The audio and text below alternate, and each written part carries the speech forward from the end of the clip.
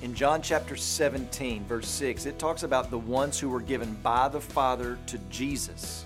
And they are described as being out of the world, and then later as not of this world. Now, we actually kind of use that phrase, don't we? Someone or something can be said to be out of this world, meaning it's beyond this world. And when referencing a person with this phrase, we mean that that person is beyond the common expectation. They go above and beyond. They don't fit the norms around them. Well, that's actually a pretty good description of what Jesus is talking about. Those who are out of the world no longer live like the world. They have a new nature. They've been taken out of the world and given to the Son. They no longer are a part of the world system, the world belief of greed and selfishness and self-righteousness. They begin to operate from a different operating system, from a new heart. And this is what Jesus means about coming out of darkness and into His light that He talks about earlier in the gospel. Jesus goes on in John chapter 17 to explain how all of this happened. They have kept your word. So just stay with this.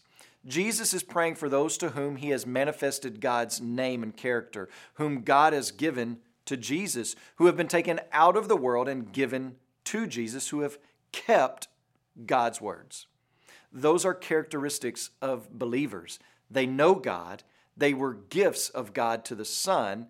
They are taken out of the world, and that status is evidenced in their lives by the keeping of God's word.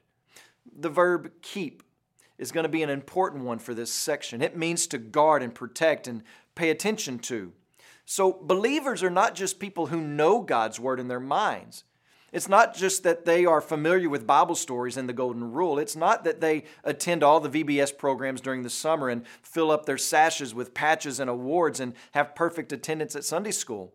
Believers, disciples, guard and preserve and pay attention to God's word because it is life for them.